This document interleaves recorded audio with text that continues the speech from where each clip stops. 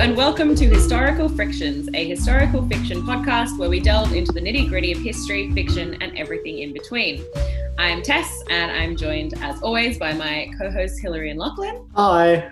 Hello. And we have a very special guest joining us today, Dr. Bridie Kosmina. Welcome. Hello. Bridie has just successfully completed her PhD at Adelaide University, entitled We Are the Granddaughters of the Witches You Couldn't Burn, Feminist Afterlives of the Witch in Popular Culture, which is a genealogy of cultural memories and literary afterlives of the witch in 20th and 21st century Western popular culture and activism. So she is the absolute perfect guest to join us this week. Her thesis was awarded a Dean's Commendation for doctoral thesis excellence, and this was just recently that she finished. So congratulations again, Bridie, on your amazing results. Well done. Yay. Yeah, I'm very excited to talk about this book today. Yay. So how are you doing? How is your post-thesis life? I mean, everything's kind of swamped by pandemic gloom, so I don't know. It feels much the same as when you're doing the thesis, to be honest. Hate to break it to you guys. You feel just as anxious afterwards. Oh boy. Cool. Something to look forward to. Yay. All right, well, we're all very excited. I say we're all. Bridie and I are very excited to talk about this. So I think we should just get straight into it.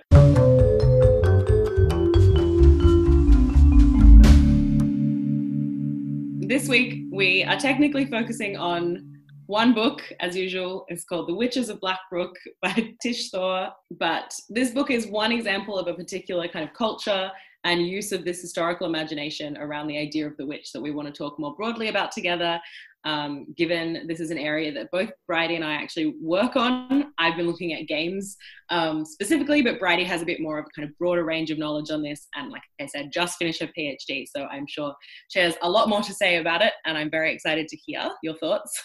Yeah, so this is our second spooky Halloween read for the month, and we hope you all enjoyed Hilary's thoughts on The Witch of Willow Hall last week, which was set in the 1820s. And it was also about a group of three sisters who are witches and have a connection to an ancestry of witchcraft. I mean, only two of them are witches, sorry. Two yeah. Yes, cool. No, it's fine. The other one was just impregnated by a brother, so that's fine. Of course. Oh God, that's right. Oh no, I'm remembering now. Yeah. Flashbacks. Yes, so now Tess is building on that theme, obviously as well as Bridie. And as you may have seen on that Instagram, it is definitely a very witchy theme for the reads for this month. And just a little reminder that our bonus episode at the end of this month is going to be released on Halloween, so the 31st, which is a Saturday, which is a very odd day for a podcast. And is about Hocus Pocus. So not only is our theme witchy in general, it's a very specific three witches theme as well as a Salem-y theme. So as Bridie's our special guest this week, we'll let her give her opinion first, since you both read the young adult novel titled The Witches of Blackbrook by Tish Thor. Firstly, what did you think? Did you like it? I cannot in good conscience recommend this book to anyone. That said, I did really enjoy reading it, but I do have a very specific research background. So Tess is maybe the only other person who would enjoy reading this book along with me. And she did get quite a few of my midnight messages saying, what? That's true. We had quite a lot of fun reading it. A lot of fun reading it, but it was perhaps a more vitriolic fun than we should. Yes. And I do want to start off with a bit of a kind of clarification or disclaimer for this, because we're probably going to talk quite a bit about things that we didn't love about this book, which is also what we did last podcast episode, and this kind of particular narrative about female suffering to do with this image of the witch, and the kind of martyrdom, and these different narratives have been utilized in a lot of ways, but often by feminists. And so I don't want this to seem like a judgment or a dismissal of feminists or historians or modern witches. It's not kind of a negative judgment on the different ways that this history has been taken up in general, and not a kind of criticism of a desire to connect with this past or anything like that. because I don't want this to seem like we've just had a series of like really negative opinions on the books that we've read this month. It just so happens that we really didn't particularly like this one. But I did want to kind of put that out there at the start that, you know, I think it's awesome that people are connecting with this idea of witchcraft in the modern world and connecting with that history, engaging with history. So I wanted to say at the start, I just didn't like this book. I think that's what makes witches such a compelling sort of historical figure too, that they are both a historical figure that we can kind of critique and look at in a scholarly way, but they're also a religion that, you know, is incredibly important across the world for people's spirituality. And so you sort of are constantly having this juggle between myth, history, memory, fiction that is quite compelling to dive into. So even though this book wasn't the best representation of the past, it is really fun to rip apart why it isn't, because there are so many different contradictory threads to it. Yeah, and as we've said, it's really kind of emblematic of this moment and this fixation on the idea of witches and this particular use of their history. So it's a good one to use as an example to think about this culture. Oh, cool. Did you guys want to give us a breakdown of the story itself to give us a bit more of an idea of what it's about? Yes. Okay. So basically, the book alternates between a setting in Ipswich, Massachusetts at the end of the 17th century and the present day in a place kind of nearby called Blackbrook. It follows the story of three sisters. So in the 17th century, they're called Cara, Kenna, and Karina. Cara becomes Caris in the 21st century. Kenna is Kennedy, and Karina is Katrina, but she is known as Trin. Oh my God. The surname is not Kardashian either, but it's and also original Karina's romantic partner, named Jeremiah, who becomes Jason, also is involved. So the sisters are young at the start in 1683, and they grow up through these flashbacks that are spaced out throughout the book. But the prologue actually starts in 1693 with Karina being burnt at the stake. We'll come back to this. And casting a magical spell that throws their souls forward through time. And we learn through the book that they've lived kind of a few lives in between. It's unclear exactly how the mechanics of this are working. But now their souls... Slaughterhouse 5 vibes from it. Pardon? I got like the Slaughterhouse 5 vibes. Like they're able to move their sort of consciousness across bodies, like in that Vonnegut's book. I'm probably being too generous in that reading, but that seems like a very generous interpretation. Yeah. Yeah. I was like, I mean, that could be cool. I'm not sure if she actually does that in the book. but you know, I'm going to distract myself now. And so Karina is this kind of main character, or Trin, as she now is, a main character, and the plot kind of revolves around the effort of the three sisters in the modern world to reunite, because they will be most powerful when all of them are back together with their magical energies. And the kind of antagonist of the story is a demon, and the kind of broader plot there is that demons would feed off witches' magical energies, which somehow caused the witch trials. I'm not sure if you can explain that better, Bridie, because I'm not gonna lie, I don't remember, and I lent you the book so I couldn't check. I think it was... Well, wait, do you want to reveal who the demon is? Because it's something to do with that. At which point? Because the demon possesses many people. The demon is Heinrich Kramer. Oh, yeah. Who wrote quite a well-known demonological treatise in early modern Europe. And I think the book is trying to say that he orchestrated the witch trials. This is set in America, and obviously he was from Europe, and I don't know how they're meant to be connected. For listeners, he wrote the Malleus Maleficarum. Yeah. Okay. In the 1400s. So I think, but it's the same demon who's possessed like many different, or not possessed, but like embodied. So after Kramer died, like the demon then becomes someone else. I think it's implied that the demon is also the person that catches, not Trin, what was her original name? Karina doing very nice magic. She's like blessing some ointments that they've made, and like sees her doing that, and that's why she gets caught. I think It's kind of think it's- Danforth, whatever his name was, he's sort of supposed to also be the demon. It's a bit confusing.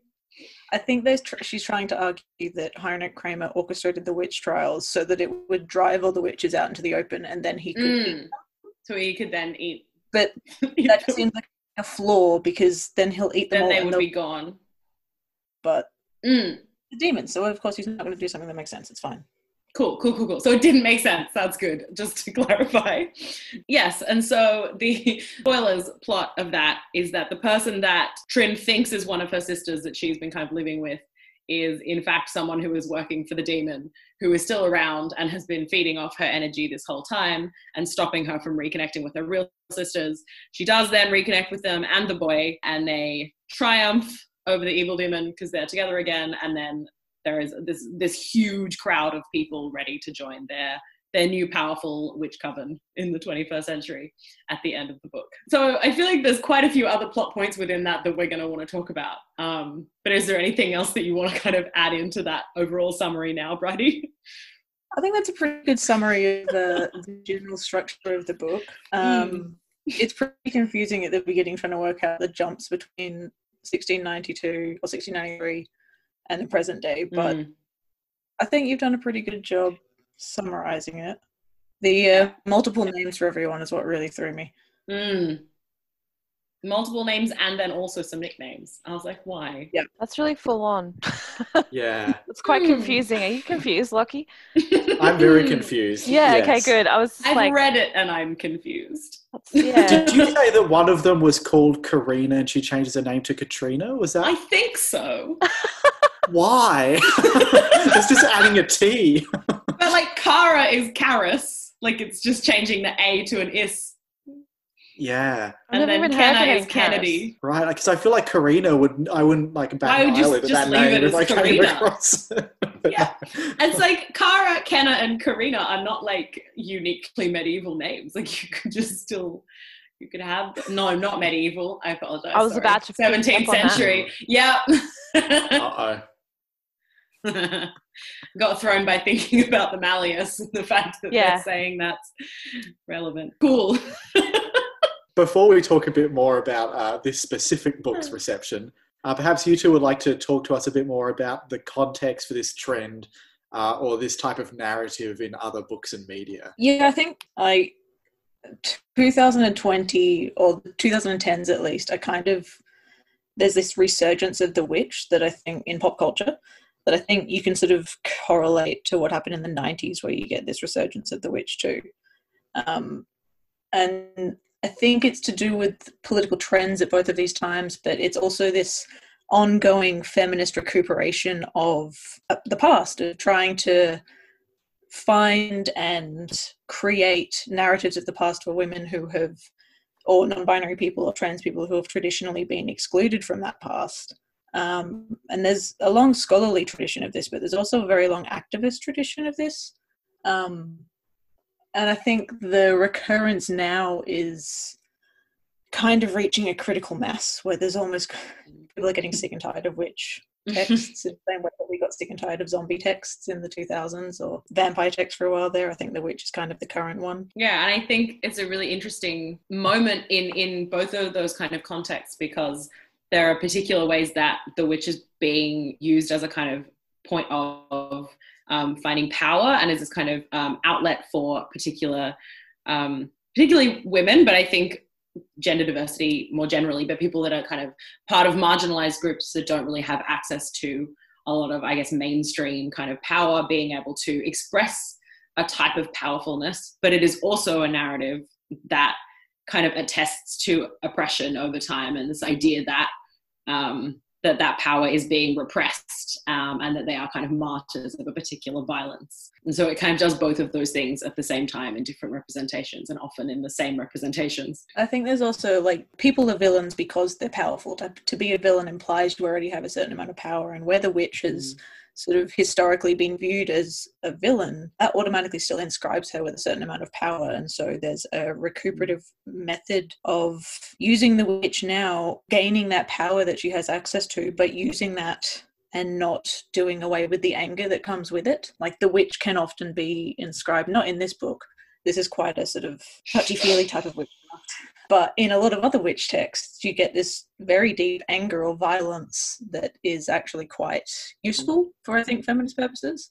This book, though, was using more of this sort of neo-pagan Wiccan tradition, which is kind of more descended from historical work from the 20s and even from the Victorian spiritualist movement, where they're trying to sort of use the occult in this sort of nature cult, fertility cult kind of way that has now become codified as a sort of pagan religion, which is very much focused on nature and spirituality and far more kind things than the sort of violence that the witch is traditionally associated with. Yeah, absolutely. What a lot of people don't realize about that kind of neo-pagan movement and about kind of Wicca rituals is that a lot of them were effectively written in the early 20th century, but that a really important part of that religion has become this claim to historicity, this claim to kind of historical authenticity to what they're doing, particularly to a kind of pagan, medieval or early modern kind of past connected in with that rise of the presence of witches that happened during the witch trials period.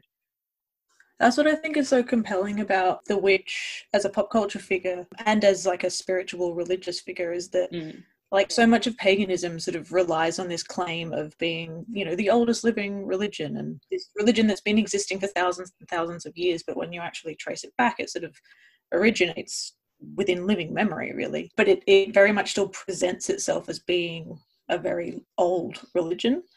And so that sort of rupture between the actual history of it but the memory that we have of it is really interesting to me. Yeah, and that's not a new thing as well. I think there's a lot of different ways that we constantly have this kind of, we can see this search and this desire to kind of connect something back to a deeper history to kind of validate it in the present. Yeah, I think it's a wholly positive or usually wholly positive thing to do.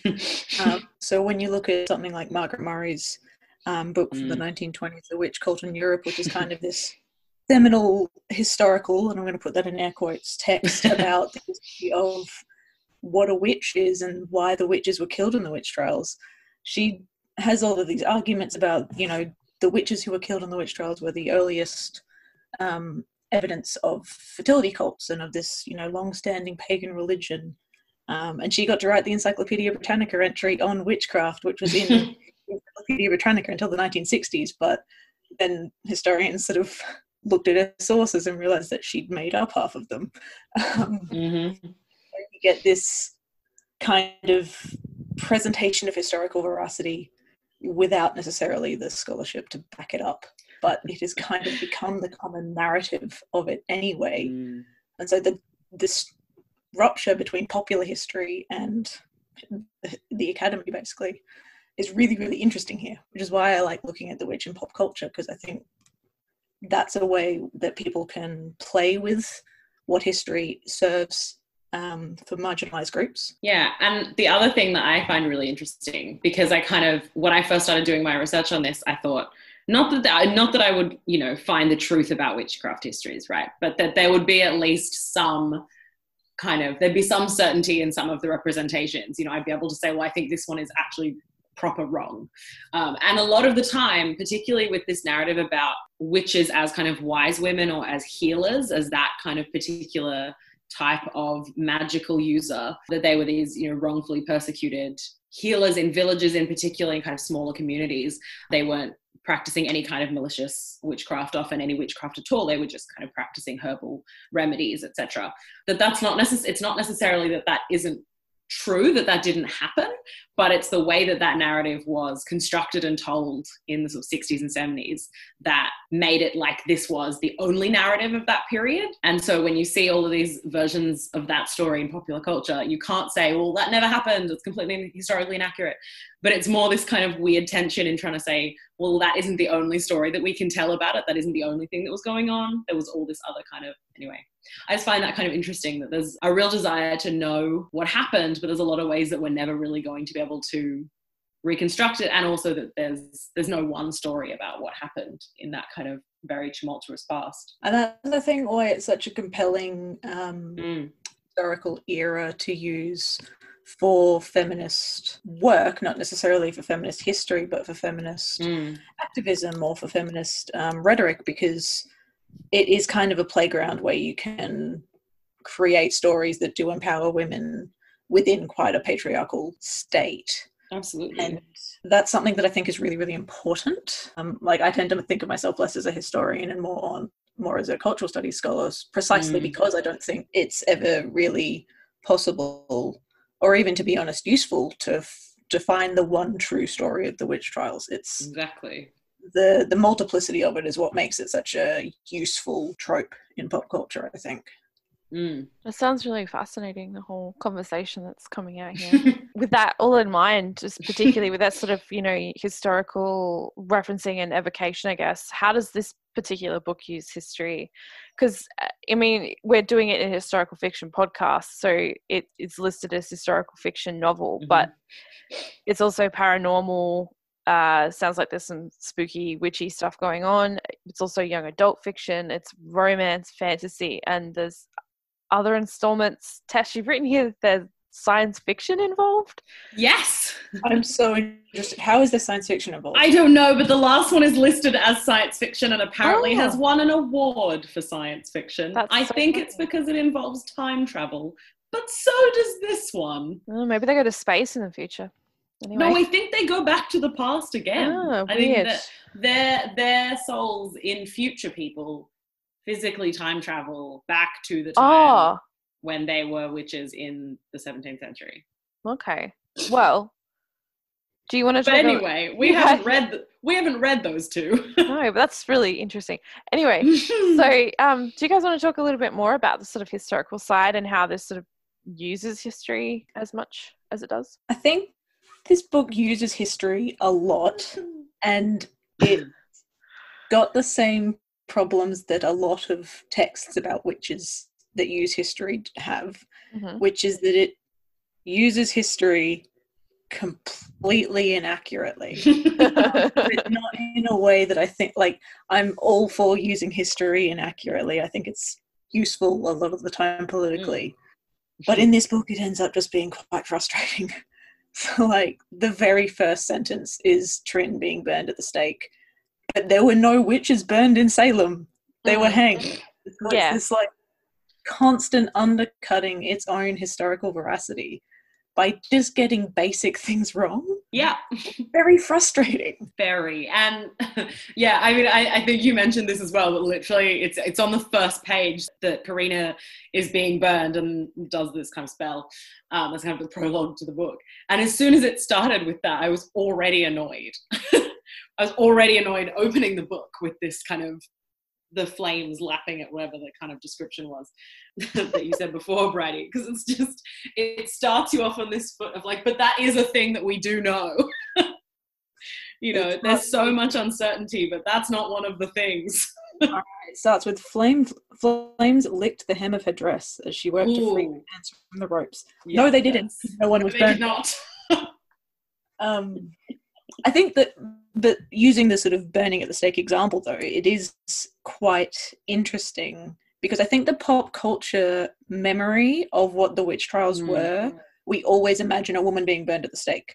Yeah. Even when we're talking about anywhere in New England in the US, like, we always picture that. And so it's this kind of conflation of the European witch trials and the American witch trials that I think is kind of melded a whole bunch of different narratives together into one sort of big messy conglomeration, which is how we end up with Heinrich Kramer turning up here, even though he lived 200 years earlier and in another country. And that's part of this, like, I guess if you're going to write something about something that is so iconic as the kind of this idea of the witch trials, they certainly exist in popular memory as this kind of quite homogenous like moment that everyone had these witch trials. Like, the witch trials is a thing people say to refer to this whole period, and they don't realize how diverse that was, how different the trials operated in different places. I mean, there was definitely this kind of collective narrative, and we have people confessing to the same thing in completely different continents, not quite, countries. I was like, hang on, across Europe is what I meant. So there are certainly narratives and stuff that was across all of this, but it's not necessarily one thing to conceptualize. It is kind of quite a diverse set of events in very different contexts. But using something like this image of the burning of the witch kind of creates this idea of that collective history to that moment. It's like, and the notion of the burning of the witch is such a affective symbol, which I think is why it's become such a, like, if you read a lot of feminist manifestos from the 60s and 70s that aren't historical, but they happen to use history to support them, they often will turn to the figure of the witch. It really gets you this notion of a woman being burned at the stake because she stood up to someone, or because she was a healer, or like it's quite an emotionally driven narrative. So even though it is historically inaccurate here, it is a compelling way to start. And they do try and explain it later on, where someone says to Trin, like, oh, when she gets captured in 1693, what is she then? Karina. And she's like, oh, am I going to be taken to the hanging tree? Hanging tree, yeah. Like, no, you're too disgusting for that. We're going to burn you. And it's like, well, you can't just do that. That's an absolute cheat, but whatever.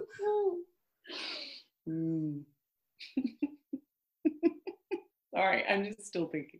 It's just what a ride this book was. Anyway, so edit that out. I'm just laughing to myself. I haven't even got to I'm not editing that out. That was funny. Does it use history at all? Like, obviously, in like the contemporary setting, like, does it constantly overshadow how the protagonists interact with each other and stuff? Yes. Yeah. Okay.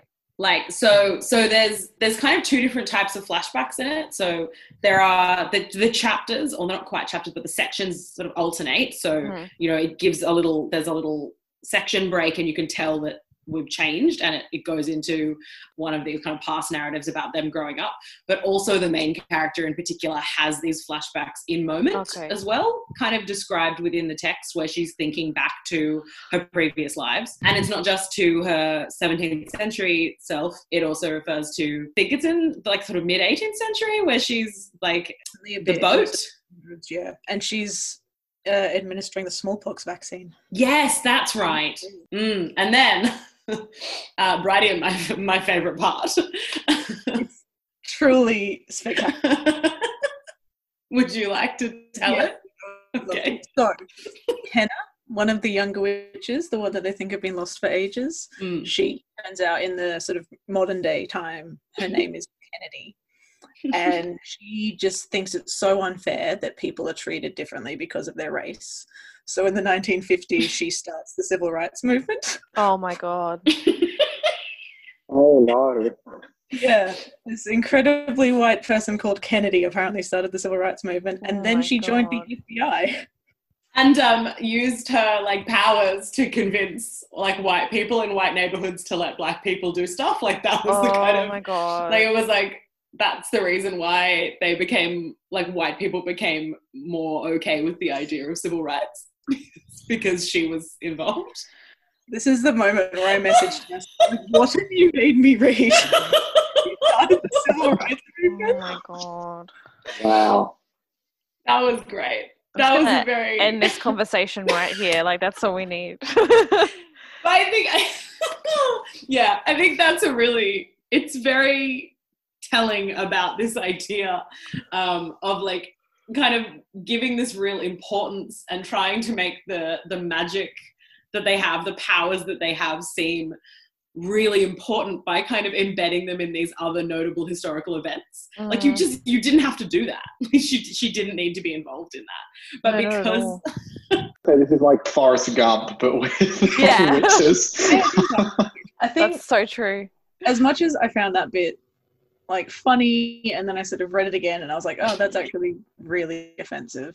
And it's just compounded by the fact that she then becomes a cop, which like the FBI is not to have the best relationship with civil rights activists. So I was like, okay, so you whatever, let's just move on from that, Tish Thora. It's sort of this constant need to ground itself in history, but like in order to provide this sort of, I don't know, foundation for the text, but then it just gets the history a bit off every single time, and ultimately makes it seem more fantasy than historical fiction.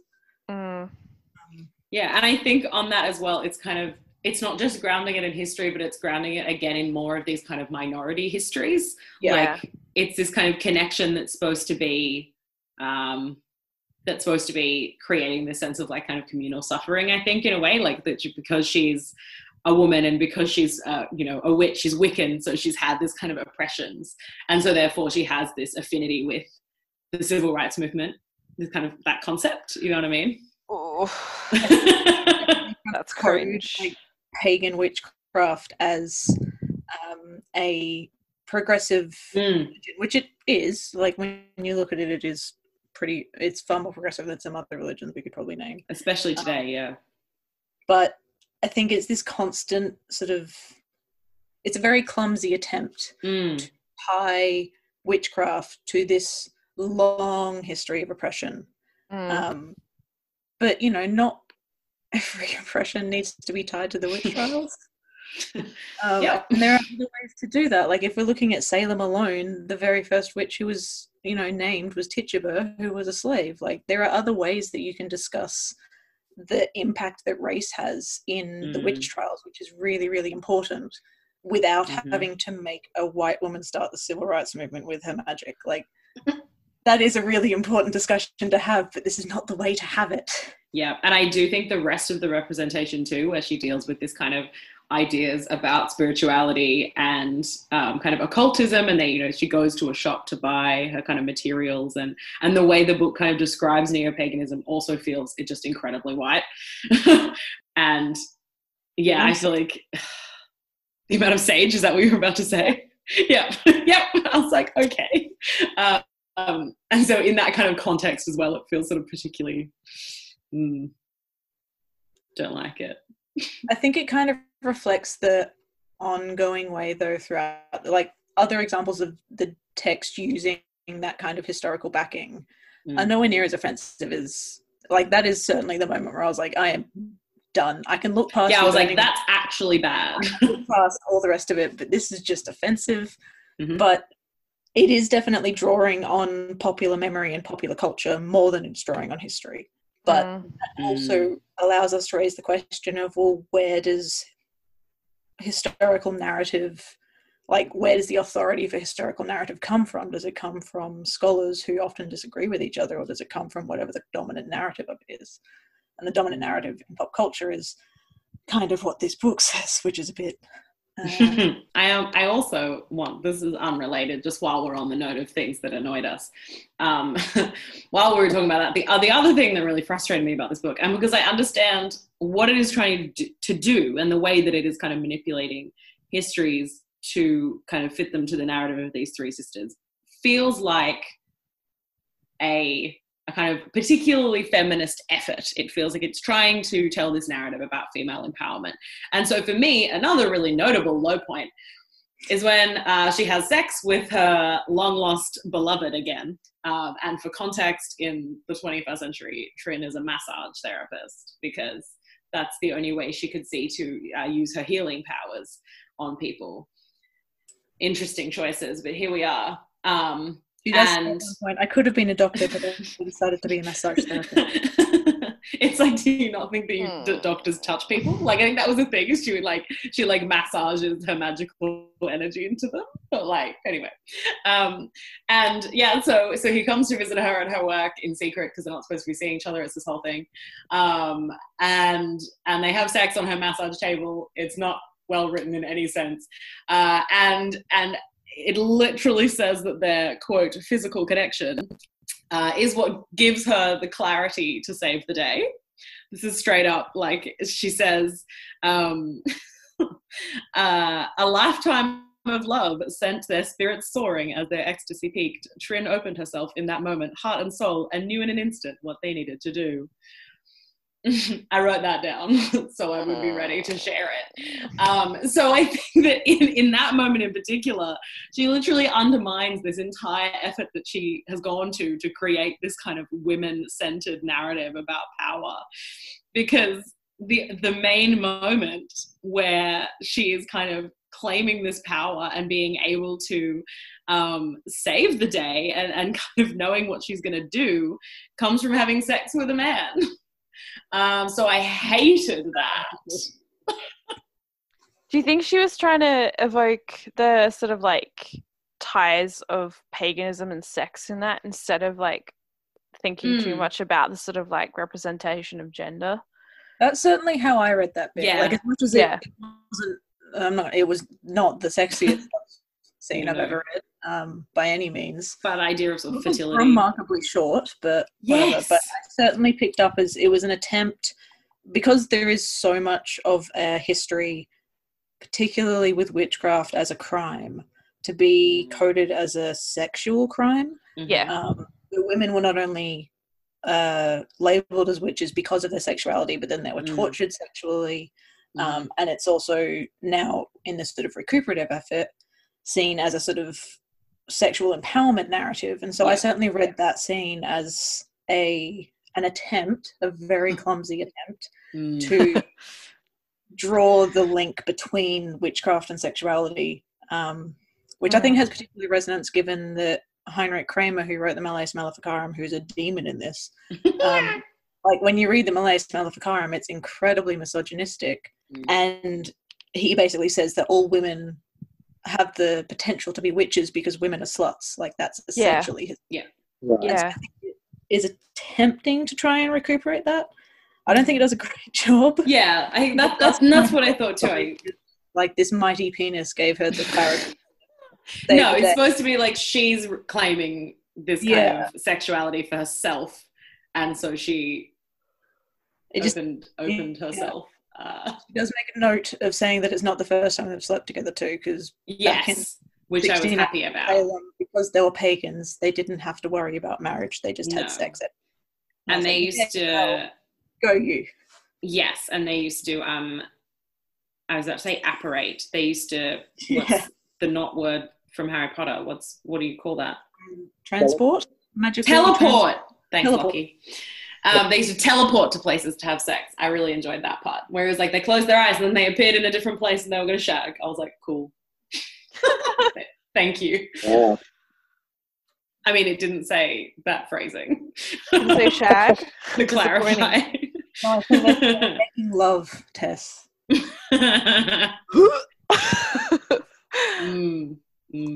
I talk about the things I think it did do well? Yes, I think that's a good idea. So we keep on talking about this, like, idea of the trio of sisters and the fact that 3.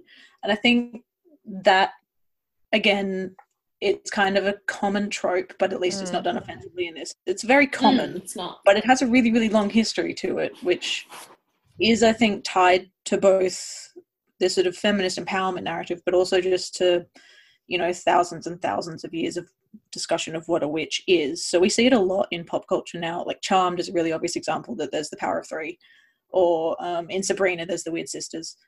But you also get it in, like, Macbeth. There's a trio of witches, and I think in part you can see it as this sort of inversion of the Christian Trinity, which is certainly where they're coming at it from in the early modern period.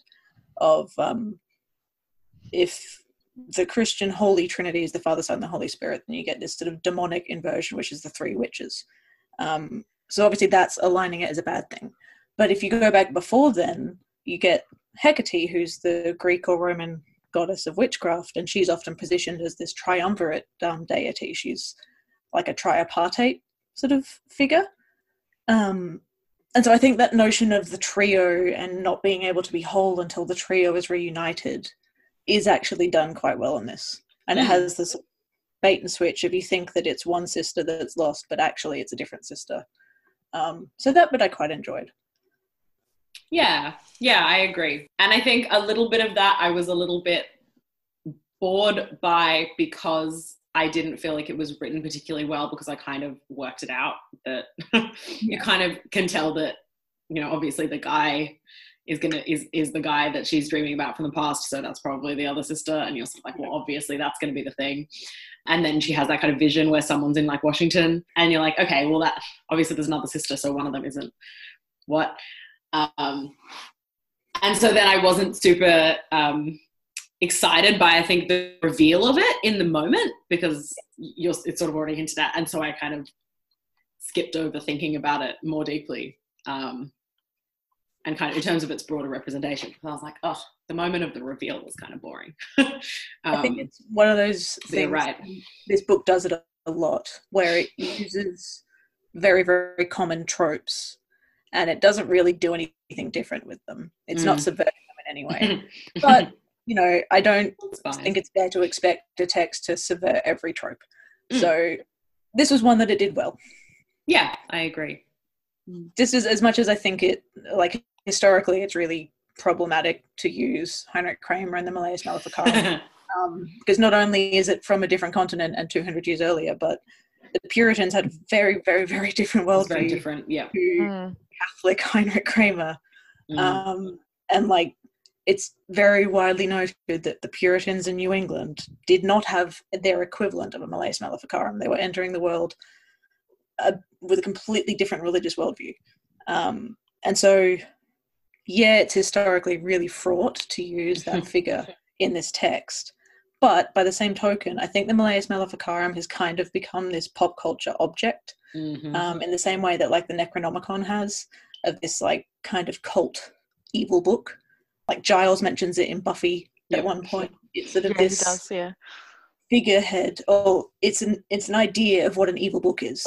The way that it uses it in this is at least in line with what the rest of pop culture is doing. I don't necessarily think, like, it doesn't really mention the Malleus very much. It's more just talking about Kramer as a person, but it still does tie into that sort of pop culture phenomenon of looking at the Malleus that way. Yeah, I was gonna say one of the games that I look at with my thesis from the 90s, but also sort of Darklands, and also they kind of say that we're going back to, you know, the original medieval text about this. We're not using modern ideas. We're going back to, like, the historical source, and that's the book they go back to. So I think it has this real place in popular imagination and in, I think, popular historical understandings of witchcraft. So not necessarily every academic text, but in the kind of histories that popular audiences are reading, it definitely is that kind of point of example of this misogyny and this construction of the idea of what a witch was. Yeah, that's what's so, I think, interesting about the Malleus becoming the sort of representative demonological text, because most scholars, I mean, there's no scholars really agree on how important the Malleus was at the time of the witch trials. Some of them think it was what, you know, caused the witch trials, not very many anymore though. Some people think that it sort of codified existing ideas, and then some think that everyone at the time read it and was like, well, that's crazy, that's so intense, can we calm down, because it is a lot.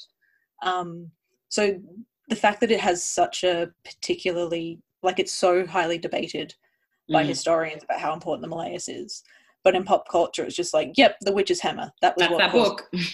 That evil book that is bound in human skin. Yeah, I find that really sort of interesting. And like all the other tropes this book does, it doesn't change anything, but at least it does. I think a thing about that, and I noticed that with this book as well, with him, but also with the figure that kind of spots her and is this leader of the town against her, kind of spots her doing the magic. His name was Thomas Danforth. Yeah. There is this kind of need to put, like, a specific face to the enemy of in the witchcraft trials, like, to not the witches as the enemy, as into the kind of persecutors as the enemy. And one thing I did like was that they included Anne, who, so when she's first caught, it's because someone who was actually also a witch, which was like, okay. But she had kind of turned her in because she knew she'd done this magic after healing her baby. And so there was this slight resistance of the idea that the only persecutors and the big evil men, like, you know, Kramer and like Danforth and like these kind of town leaders who could be seen as this embodiment of this misogynistic kind of women are witches and we hate them, Catholic, kind of, or in this context, Puritan figure. And so including a little bit of that, I actually thought was quite good, because otherwise it was very much going to be like, here is the big bad guy, and in this case he's literally a demon and he is the cause of all the problems, as opposed to kind of acknowledging that there were a lot of really deep-seated kind of societal issues that contributed to that culture. I think also what it does by including Anne Putnam and Thomas Danforth as characters there, like, so Anne Putnam was a witness during the trials. She was part of the people who accused other people of being witches. And she's also mentioned in other witch texts. So if you watch The Chilling Adventures of Sabrina, there's an Anne Putnam type figure in there. And Theo Putnam is meant to be descended from Anne Putnam. Completely, it's really interesting. But then Thomas Danforth is also a really interesting figure, where in the Salem trials, he wasn't necessarily the judge or the evil perpetrator by any means. He was sort of there and he was in a position of authority, but he didn't by any means drive the trials. But in The Crucible by Arthur Miller, he becomes one of the leading judges. And so the pop culture notion of who Thomas Danforth was is as far worse person than he potentially was, where you again can't quite tell. He could have done terrible things, but like his position as someone in the trials doesn't quite match with what the popular culture vision of him is. And so this is this instance again where you can see Tish Thorer drawing on the pop culture memory of the trials more than on the historical memory of the trials. That's true. Yeah, kind of was both. I was trying to give her some credit and be like, at least she doesn't do the one kind of, but no, she does, doesn't she? She still has him in that kind of that role. Yeah, I like that it kind of privileges the pop culture narrative of the trials more than the historical one, because at least there's something there to sort of, I don't know, I'm probably very biased and everyone else would be annoyed. But this is what I researched, so I'm very interested to look at that rather than at the historical. So I'm not a very good historian. I do feel like we should clarify as well that you did your PhD in English and not in history. It is a different approach to that kind of cultural studies. Yeah, I'm really interested in more of the way that the narrative of the history is constructed than in the history itself. This book does say that it is also fantasy. It does call itself historical fiction, but it does also call itself fantasy and, a few other genres. So it's not like it's making this direct claim to being accurate. I think that's also it opens up a discussion of what role marketing has in classifying something as historical fiction versus fantasy. Like, if this is a self-published book, it's a book that Tish Thorer is trying to get popping up on as many search results as possible so that people can buy her book, because she doesn't necessarily have a huge publishing studio there to market it for her. So at what point does a genre reading of it start to influence the way that we view the history of is the marketing what's driving this claim to historicity? And that connects back in general to those ideas about new neo-pagan religions and to ideas about witchcraft wanting to connect into a deeper history as well anyway. But yeah, I think it's definitely operating on both fronts. It's that kind of that need to depict and sell the story in a particular way as a genre. I mean, we talked a little bit about that last week, where all of these books seem to mark themselves with the same title phrasing. So the witch, witch of Willow Hall. That was what mine was. The witches of, is it Braybrook or Blackbrook? Blackbrook. Yep. There's so many. Yeah, and we were talking about the witch of, or the thing of, to kind of convey a sense of what the book's going to be about, regardless of what the actual content is. So would you recommend this book then? I wouldn't recommend it as necessarily historical fiction. It was very easy to read and I quite enjoyed it, but I think, again, that's coming from the perspective of someone who's really interested in the way these narratives are conveyed. So I think that's why I found it quite fun. I don't think it's a good book. Right? I tend to agree with Tess. I also didn't have to pay for the book because I borrowed it off. That's to influence my answer.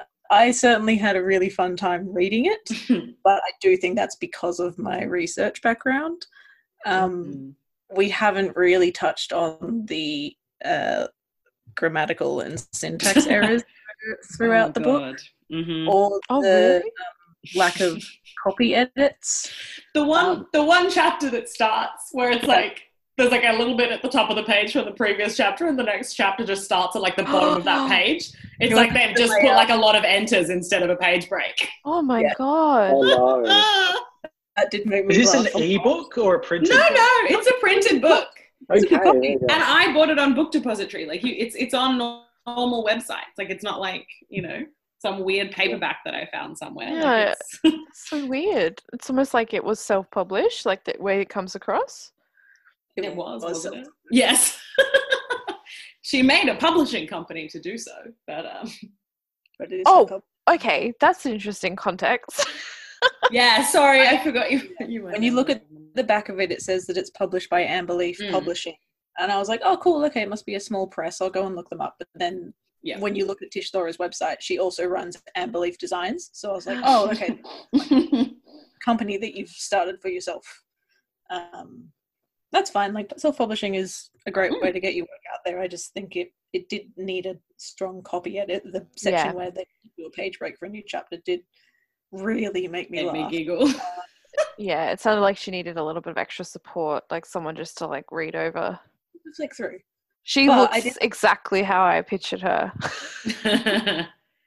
As well. A very fun time reading it, but I don't know if anyone else would. Look, did she give her own book 5 stars like a Hester Fox did? Not that I saw. Oh, interesting. That was pretty Very funny. restrained. That was funny. You're very restrained. Oh dear. I also find it interesting that I think she lives in like Nevada or something, but all of her books are set in New England and New York. Yeah, I'm like, have you been there? She's born in the Midwest and spends most of her adult life bouncing between Colorado and Arizona. There we go. Fascinating. Just imagining anywhere that isn't desert. But I think it's that, again, that thing of, you know, if you're looking at American witches, has to be New England. You can't have a California witch. Yeah. Unless you're Willow. Yeah. Yeah. And put you on the spot as well, Brady, but we've sort of talked about this and failed to come to a lot of good answers. But in talking about recommending this book or not, I also have not been able to find thus far a witchy themed historical fiction book that I have liked. I mean, I have read The Crucible, but in kind of recent years of this sort of type of book, I haven't actually been able to find one. I've read a lot of first pages on Google Preview of many books in first person that I've not enjoyed.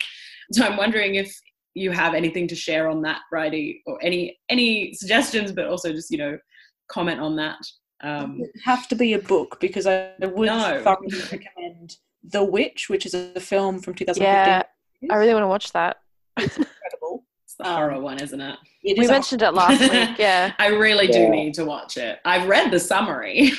Not too scary, if that helps. Okay. I'm a chicken and I can get through it pretty well. I can do horror that's like removed from my own life, and I feel like it should be fine. Yeah. That one is, I think, doing something really interesting in how it uses history, because it does at the outset say that they are drawing, like, nearly all of the dialogue is taken from 16th and 17th century texts. So it is, and like all of the people had to learn a different accent so that they were speaking in the correct accent for the era. I've heard all the details, really, like the clothing detail and the stuff so accurate. Yeah, the way that they make the houses and the farm is really, really historically accurate. But at the same time, it has the subtitle of A New England Fairy Tale, and the ending does suddenly veer into fantasy in a way that the text hadn't before then. So I think The Witch by Robert Egger is like amazing, and does that really, really well. So maybe give that one a watch. I can't think of any recent books that I would recommend for the same thing, though. We will put it on the one of our social media sites if either of us come across something that we want to recommend in the future. We will. We should have done The Witch instead of Hocus Pocus. How dare you insult Hocus Pocus? Sorry. In this way? I'm not insulting it. We can do The Witch as well. You know that I will watch endless witch movies. Yeah, no, at some point we should do it, definitely. Because as I said last week, it's always been on my list of things to watch that kind of I've heard incorporate that sort of historical setting with the in an interesting fictional kind of way. Yeah. We'll get Bridie back again. Yeah. I love that film so much. I have so much to talk about. Excellent. The last movie I watched in cinemas before they all closed down was his latest movie, The Lighthouse, which was weird as hell. So I would be very keen to talk about The Witch at some point. That was not on quite The Lighthouse. Oh, that's on Amazon Prime. I'm looking forward to watching that as well. It's odd. It's odd, did you say? Yeah, very weird. Oh, I cool. went in thinking it would be weird, and it was weirder than I thought it would. What a scale of weird. Yeah. The Witch is a bit less. There's no mermaid sex. Cool. Disappointing. Wow, different responses to that. I haven't seen it, so that was clarify. That was a joke for our listeners. Uh-oh. Well, we've talked a lot about different historical areas today. Is there anything you guys would suggest to our listeners if they wanted to learn either more about the actual history that these sort of books are drawing on, or the way that history has been constructed and conveyed? We could definitely include some in the show notes. I'm sure we both have some suggestions. Yeah, all the ones I can think of from my head, I also have to have like a pretty strong caveat with like, but this person has got very problematic politics, so nothing that I could do without having to have another 10-minute discussion. And I also think it's a little bit tricky because a lot of those books are quite inaccessible. Like I don't think there's a lot of popular work that does a good job of telling some of these histories. Christian J. Soleil wrote a book in 2017 called Witches, Sluts, Feminists. Even though I think it does ultimately trend towards falling into the same traps that other feminist histories have, which is it talks about how the witch is a healer and it talks about all this other stuff. But it also has this really strong connection to the present day. So she talks about the way that Hillary Clinton was called a witch during the 2016 electoral debate. Or the fact that people reclaim the word slut in using things like the slut march. And so you can sort of correlate that with the reclamation of the word witch. So I would recommend Witches, Sluts, Feminists by Christian J. Soleil. Cool. And we'll definitely have that in the show notes as well. And there is one called The Making of Salem, which is, I think, history, fiction and tourism is the, sub. Anyway, which is by Robin DeRosa. And I think that does quite a good job. I'm not 100% sure how accurate it is because I read it at the start of my research. So I don't know if every detail is right, but I think it paints quite a good picture about like the different way that the kind of Salem witch trials have lived in popular imagination. But yes, we will put some stuff in the show notes. And also feel free to tweet us or email us or comment on any other posts about our episodes if you have any questions you want us to answer, especially when we have guests like Bridie on who are really specialists in the topics we are dealing with. So we'll endeavour to answer them through social media retrospectively if you have any, but also if you notice a book or period that we're covering and you have questions, please let us know and we can answer them on the show as well. We always like to have any sort of feedback as well, so we can always tackle that at the beginning of every podcast. Yeah, we still haven't got any emails yet. I know. I've had feedback like in real life, like people tell me. I'm like, send me an email about it. I want an email. Yeah, we want email us, please. Yeah, we should stop begging for it. Do a giveaway of a book if someone sends us an email. That was a joke. We need publishing companies to send us. I can give away Witches of Blackbrook if anyone sends us an email. They can have the Witcher of Willow Hall as well. I think Tess accidentally bought 2 copies of I, Tituba as well. So. Wow, calling me out. It was an accident. Tess, give me one. Okay. I mean, I was definitely going to try and resell it on eBay, I'm not going to lie. But I don't know if I can be bothered. So there you go. Our first giveaway goes to Bridie. Thank you so much. I'll send you guys an email. Oh, thank you. Thank you. So good. We will mention it at the very end so you can like write it down as you.